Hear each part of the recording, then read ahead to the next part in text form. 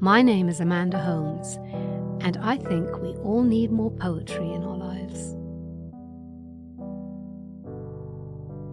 Up until now, we haven't recorded the work of a living poet on this podcast, mostly due to copyright restrictions. But when we were given the opportunity to share the work of a 2021 finalist for the Pulitzer Prize, we decided to make an exception.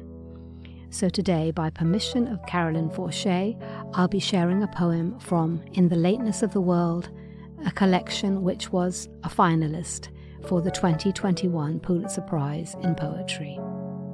It's entitled The Lightkeeper. A night without ships, foghorns calling into walled cloud, and you still alive, drawn to the light as if it were a fire kept by monks. Darkness once crusted with stars, but now death dark as you sail inward. Through wild gorse and sea wrack, through heather and torn wall you ran, pulling me by the hand, so I might see this for once in my life.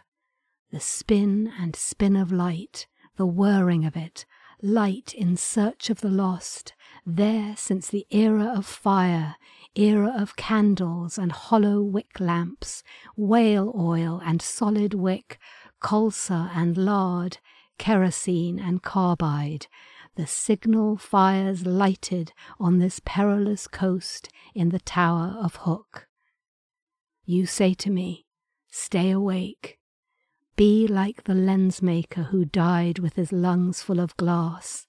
Be the yew in blossom when bees swarm.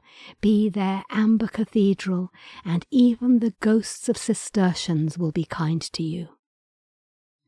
In a certain light, as after rain, in pearled clouds or the water beyond, seen or sensed water, sea or lake, you would stop still and gaze out for a long time.